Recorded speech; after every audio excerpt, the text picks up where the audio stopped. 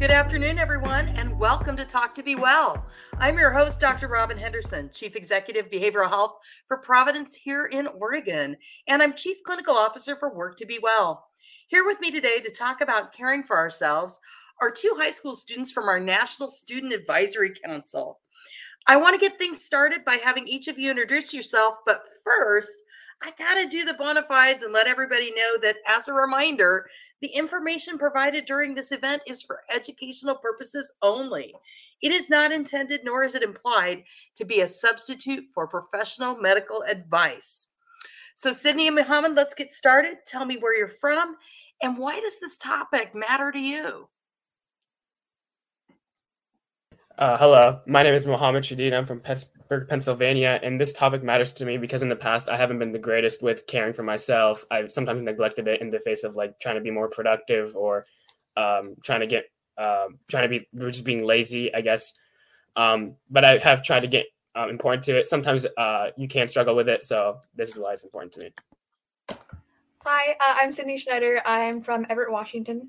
And this topic is really important to me for very similar reasons. I'm a person where I want to be very productive. I want to do good in school. I want to maintain my relationships. I want to be that people pleaser person a lot of the time. And over the past couple months and since COVID, I've been really trying to work on that and take more care of myself and be more kind to myself. That's so great. And I know in this episode, we were really careful to not call it self-care because that term can often be associated with negative messaging. How has stigma in society influenced the way that we view self-care?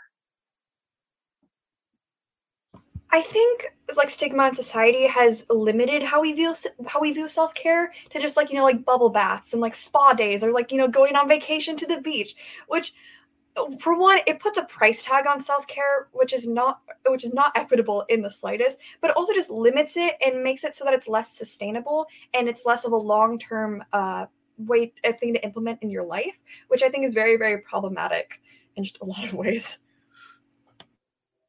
Yeah, along with other things in mental health, I think the term self-care is associated with people who are in trouble and are in need of a lot of help, which isn't the case because it tries to make self-care seem like something that happens once in a while. But caring for yourself is something that should happen every day.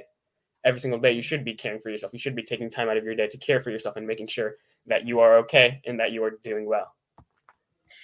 And I'm glad you brought up the media because I think we see a lot of this stuff, and I appreciate that idea of it's like the mud bath and the spa day and the kind of affluence that goes along with it. How do you see self-care represented these days in the media?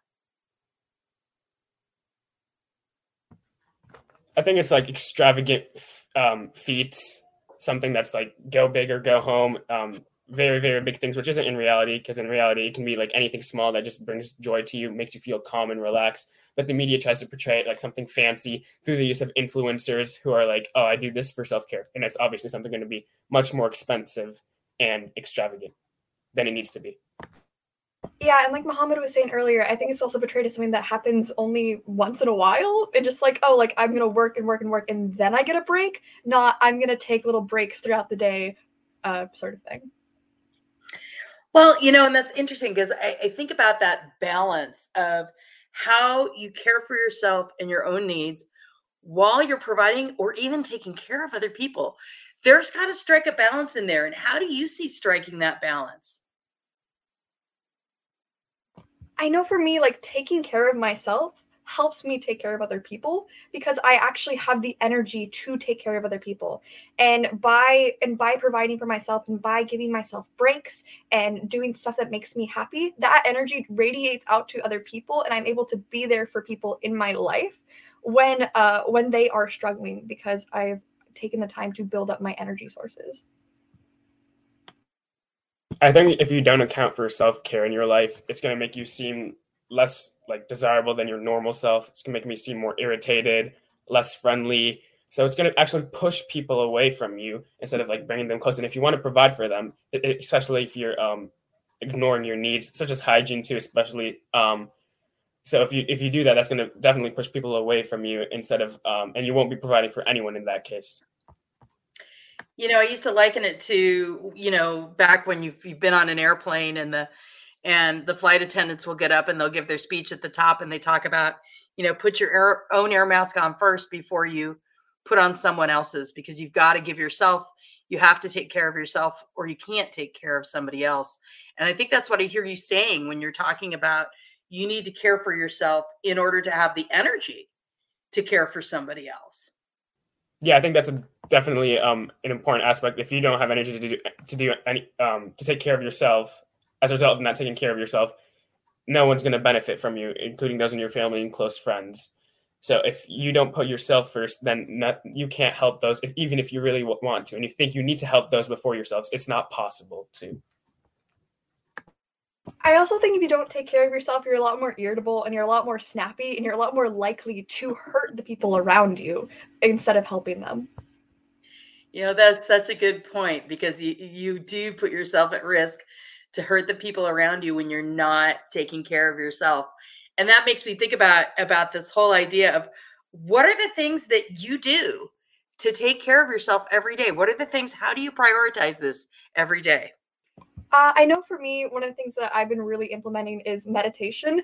I try to do it every single day, but if I don't, I'm kind to myself and I'm like, okay, I forgot, that's all right. And I use the Calm app for that. It costs money, but if you can find meditation on YouTube completely for free. And I know for me also, just like when I'm doing homework, I'll take little like dance breaks and I'll dance around. I'll listen to my favorite music and it makes me really, really happy. And also working out.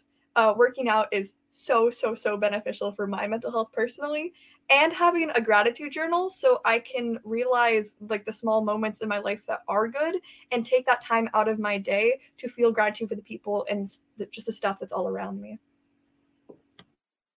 For me personally, I love like a lot of movies and TV shows. So I'll just take, especially like comedy movies and TV shows. So I'll just take a couple minutes out of my day to watch a couple or other YouTube videos that I find funny, just surround myself with entertainment that I believe is funny. I also love to hang out with my siblings and other close friends online, just take a moment, talk to them, see how their day has been. I think that's really beneficial too. One of the biggest things that I like to do is I like to take 10 minutes and spend 10 minutes on an elliptical trainer, or take 10 minutes and go for a walk, but do something to get myself active, especially if I'm having to sit for a long period of time and be on camera and all those other types of things. But I find it really important to just disconnect and get some energy out. I love the dance break idea. I think I need to try that because I think it's the same idea about getting something active. Do you find that activity also is a good self-care strategy? Yeah, definitely. I'm a swimmer, so I exercise a lot, and I love being in the pool because it helps you clear your mind. And then you can if you had a bad day, you can kind of take it out in your practice, I guess, in the water. Try to go push yourself too. And I think 9 times out of 10 after I leave a workout, I feel more energetic and happy after a practice than as opposed to not being more energetic. I know for me, I've never been an athlete. I've never been somebody who works out a lot, but over the past couple of months, I've been trying to implement workouts into my life, either after lunch or in the morning to try to get that routine in.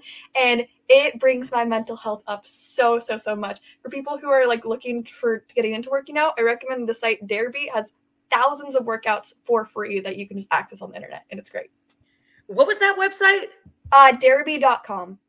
Wow. Okay. We'll have to attach that in here. That sounds like a great one, because again, it comes to that idea of caring for yourself needs to be sustainable. It needs to be affordable, and it needs to be something that everybody can do. And my question in here is also, what other benefits do you get from that? What other benefits do you get from self-care besides that break? I think it helps improve other aspects of your life. Say you try and neglect self-care to do better in school, or to maintain your relationships better. If you do utilize self-care or care for yourself on a daily basis, I feel you'll be more relaxed when taking a test, therefore increasing your test scores, more relaxed when talking to your friends, strengthening bonds, and it'll just decrease a lot of pressure and stress in your life so that you can focus on the aspects of your life that you are really passionate about and want to improve and excel at. Yeah, it's made ever since like trying to implement self-care into my life and like regularly, my mood has gone up so much. I've been so much happier. And I think it's also given me like a time to try to like work through some of like my past traumas and work through my mental health itself. And I think that is a form of self-care in its own right. But yeah, I just so much more energized, so much more just wanting to like go at life and find the joy in it. How do you know when it's time to take a break?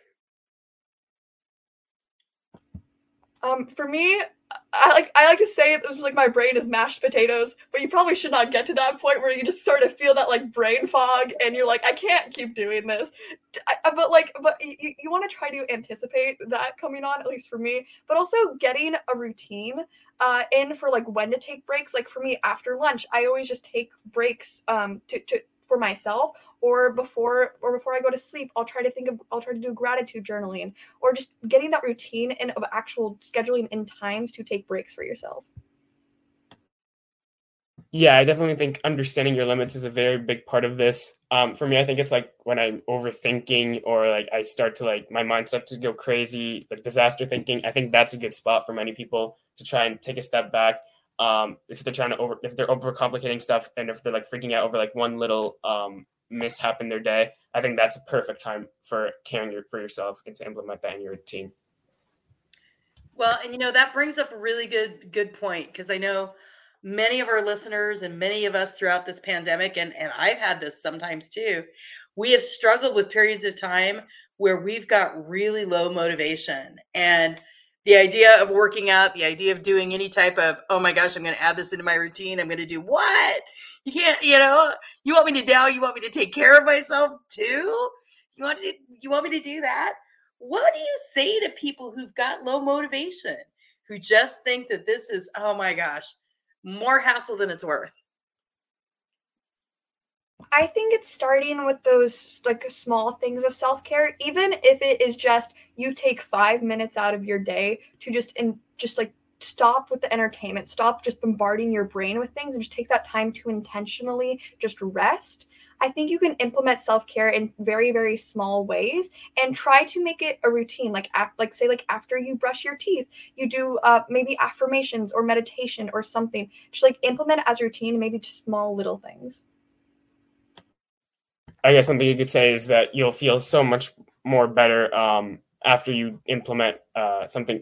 Like again, self-care isn't anything extravagant or very time consuming. It can be the simplest things. It can take 2 to 5 minutes if you want, but you'll feel so much more relaxed and at ease after you do it. And if you're struggling to be productive and then you like don't want to do self-care because you're like, oh, I'm just going to waste more time, you'll feel more ready to take on what you wanted to do in the first place if you do go through self-care.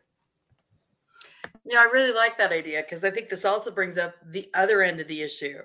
Sometimes doing self-care is stopping something, right? And I have this conversation a lot with people that I work with. People will talk about how hard it is to, you get sucked in after hours on your phone, you get sucked in on the weekends or whatever it is that you get sucked into. And I tell people to make a no list of what are the things you're going to stop doing, because sometimes stopping doing something is a form of caring for yourself. So what do you think it's important? Are there things that you've removed from your life or things that you've done where you've actually stopped doing something in the name of self-care? I know for me, I was on an SEL committee for my school district that's for social emotional learning, and it was just not a good place for me to be. It made me very frustrated and angry, and it was time consuming, and it made me sad and just tired. And I was like, I can't keep this in my life, even if it is something that I'm passionate about. It is hurting me, and I needed to cut it off at that point. Yeah, I definitely agree with just quitting things that sap your energy, are toxic for you. This can include like friend groups, even group chats too. I know I've taken myself some out of group chats which were just really annoying for me. I didn't care for it anymore. I was done with like what was being posted in it. So I think that's a good thing you can do too, because you don't want to like just see toxicity in like toxicity and other negative aspects in those group chats among your friends who you think are your friends. Also, just even if you don't want to cut something off completely, take a lengthy break from it. If that be a sport, a club, if you really don't want to quit it, if you just taking a break sometimes helps people reinvigorate their passion and motivation for doing something again. So I would recommend doing that. I really like this idea of, removing yourself from toxic relationships, even if it's taking a break from group chat, taking a break from a committee. I was thinking, Sydney, when you were talking, I sit on a couple of committees that I absolutely dread. And I have a committee that I go to that in Oregon, we have this thing in many communities called the duck race, where people take like 1,000 rubber ducks and they throw 1,000 random rubber ducks into the river. And then whichever random rubber duck crosses the finish line, that's the one that won. And I sit on committees where it feels like that's what it's like. It's like so completely random rubber duck that there's no point. And it's very frustrating and it's life sucking.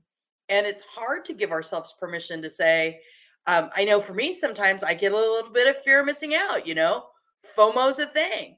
How does FOMO play in this idea of stopping doing things? I mean, how do you give yourself permission to know that even if you're not going to be there, you're actually not missing anything?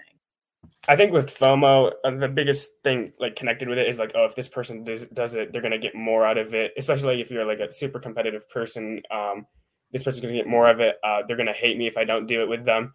And then I think in response to that, you can just try and be reasonable, think for a second, be like, okay, is this person going to have what I like do not do, or what I do not choose to do with this person or this group? And how is this going to affect me in the like long-term future, next couple of years?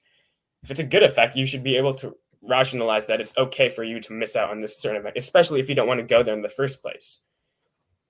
And even if it's like a bad thing in the short term that you missed out, like if your friends are angry with you for a second, you were able to take time for yourself. You were able to take a step back from something you didn't feel comfortable doing, which I think is like the most important thing you should do, to do stuff that you are comfortable with, not with what other people are doing. I think part of it is assessing like, why do you not want to go there in the first place? And if it is for like some like for like a reason, I'm like, not like really, I just don't want to go to it. Like that is completely fine. But like it's just a cost benefit analysis, right? It's like does this cost me more than it's going to benefit me in the long term? But I also think just like, if you don't want to go to something, you don't have to go to it. It's okay. You can take that break. You can take that time for yourself. Because I think so much of self-care is seen as selfishness, and I don't think selfishness is a bad thing at all. And you can take that time for yourself, and that is a benefit to you. And like we've talked about before, it is going to be a benefit for the people around you in the long run.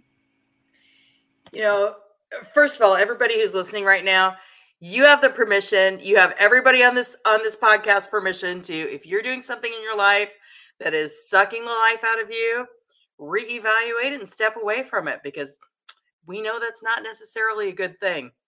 But I think the other thing you bring up, Sydney, is really important, and I want to talk about this for a minute. The idea that there are similarities. We think of selfishness as being bad. There are similarities between selfishness and caring for yourself. And how do you find that balance? And when does caring for yourself or maybe not caring for yourself, but what are the aspects of selfishness that are different, that make it so it's not self-care? You know what I'm saying? I think what makes selfishness different from self-care is selfishness is something that will greatly hurt other people.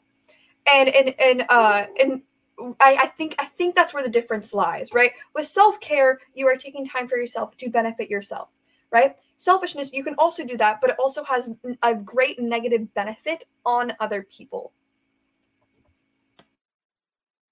I think with selfishness, you have a motivation to like bring others down and push yourself up. Whereas like with self-care, you're just trying to keep yourself stable or improve yourself, but you're also trying to like help improve those around you too, because you don't want to be the one that's like being a burden on other people if you aren't taking care of yourself.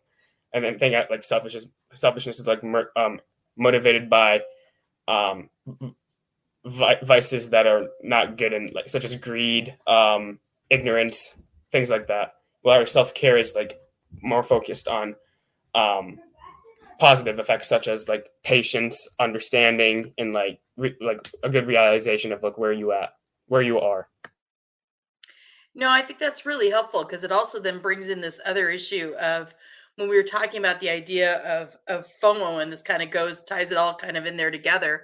Sometimes some of what we do that's destructive is because we want to be validated by other people, and we want to have that validation from other people in order to feel good about ourselves. And I wonder, how does that play a role in how we don't take care of ourselves because we're too busy doing the whole people pleaser thing?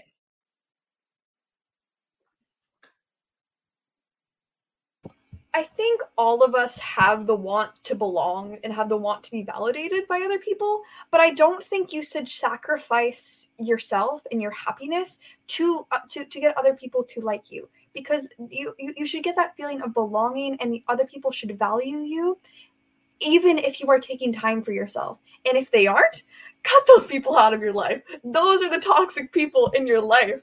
And as for academic validation, I know for me, one thing that's really helped with my self-care is finding other motivation outside of just wanting to get that grade, trying to find joy in learning.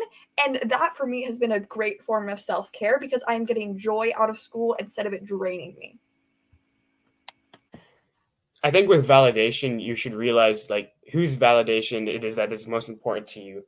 Like for me personally, my parents' validation is important in some cases. Not all. I'm not saying that those people should you should have validation from them in all cases, but in specific cultures and regions, it is very important for people to have validation from certain people, whether that be their spouses, parents, or very close people. Other people, it doesn't really matter what they think. Like especially if you're not gonna like see them again in like 5-10 years. Like especially like our peers in high school, it really doesn't matter what they think of what our choices are now and what we choose to do now, because we're not probably never going to see them again in our lives. So I think it's important to realize whose validation is truly important, and then create like limits around like how much you want them to validate you and like what aspects of your life you need their validation. I like that idea of being choosy about, and it's not the same for everybody. There's not like a list of saying, you should seek validation from these people, because seeking validation from people who are unhealthy is the definition of a toxic relationship. But having that validation that helps and affirms you and who you are and helps ground you in who you are, that's healthy validation. When somebody looks at you and says, yep, you did a great job on that paper. You did a great job representing, that point of view in this debate, or whatever it was. You ran a great race, whatever it is. Those pieces of validation are super healthy, but the kind of validation that sucks the life out of you is the kind of validation that isn't about you. It's about somebody else. I think the other thing that I want to make sure that we spend some time on, Sydney, you talked about Dare-B as a workout solution. What other resources can people utilize that are out there free of charge to help with self-care? I know for me, one thing that's really helped is just gratitude journaling. Like you can get a piece of paper and like write 5 things down that you're grateful for. And that has been such a transformative form of self-care. I've mentioned meditation. There's a bunch of meditations on YouTube. That's really, really good. I think another form of self-care that's been really good for me is like building like my connection with nature and having that. And I would recommend Dr. Robin Wall Kimmerer's book, Braiding Sweetgrass, if you want to do that form of self-care. And that you have to pay a bit of money for that, but it's a book. So yeah. And also, of course, worktobewell.com. That's a great resource as well. Yeah, I think immersing yourself in things that like take you out of reality, I guess, for a little while are great for self-care, especially like reading. Fresh air is great. Walks, hikes, stuff like that. Also DIY pages on like Pinterest, Facebook, YouTube, Instagram. They have a lot of tips for like self-care, like tips you can do, like such as mini like baths if you want to. They have a lot of options there. If you look up DIY self-care routines or techniques, you'll find a lot there too. And I know there's a lot of great meditations on YouTube that are all free of charge. I also know, and Sydney, you brought it up on our Work to Be Well website, we have entire pieces of curriculum on how to create a self-care kit. I love the idea of how you create the things that are your kind of emotional first aid kit that help you feel more comfortable, especially in stressful situations, but also provide that just little bit of motivation to care for yourself, along with breathing exercises. I love gratitude journaling. I love all the different types of things you all have mentioned. There's also a number of podcasts that are focused on self-care. There's not just us here at Talk to Be Well, but there's many of them out of there in the podcast universe that have tips and tricks. So there's a lot of different things that you can find. It doesn't have to cost a lot of money to take care of you. So as we begin to get to our last few minutes here, what I really want to know is what do you tell people who are struggling with self-care and who are struggling with prioritizing themselves? What message do you have for them? I guess you could say, as in like what's holding them back. Try to like have a discussion with them, see like what was holding them back from self-care. If it's other people, you could encourage them to take a break from them or cut them out from their lives. If it's like too many responsibilities, you can encourage them to take a break or just drop them altogether. And then like talk to them about like your own personal experience with self-care techniques that you've tried, and then demonstrate them too, so that you can be an advocate for self-care and they can see like actual examples of what you do. And then just talk about like how much better you can feel after you do this technique, which is a huge motivator and incentive for people to do self-care routines.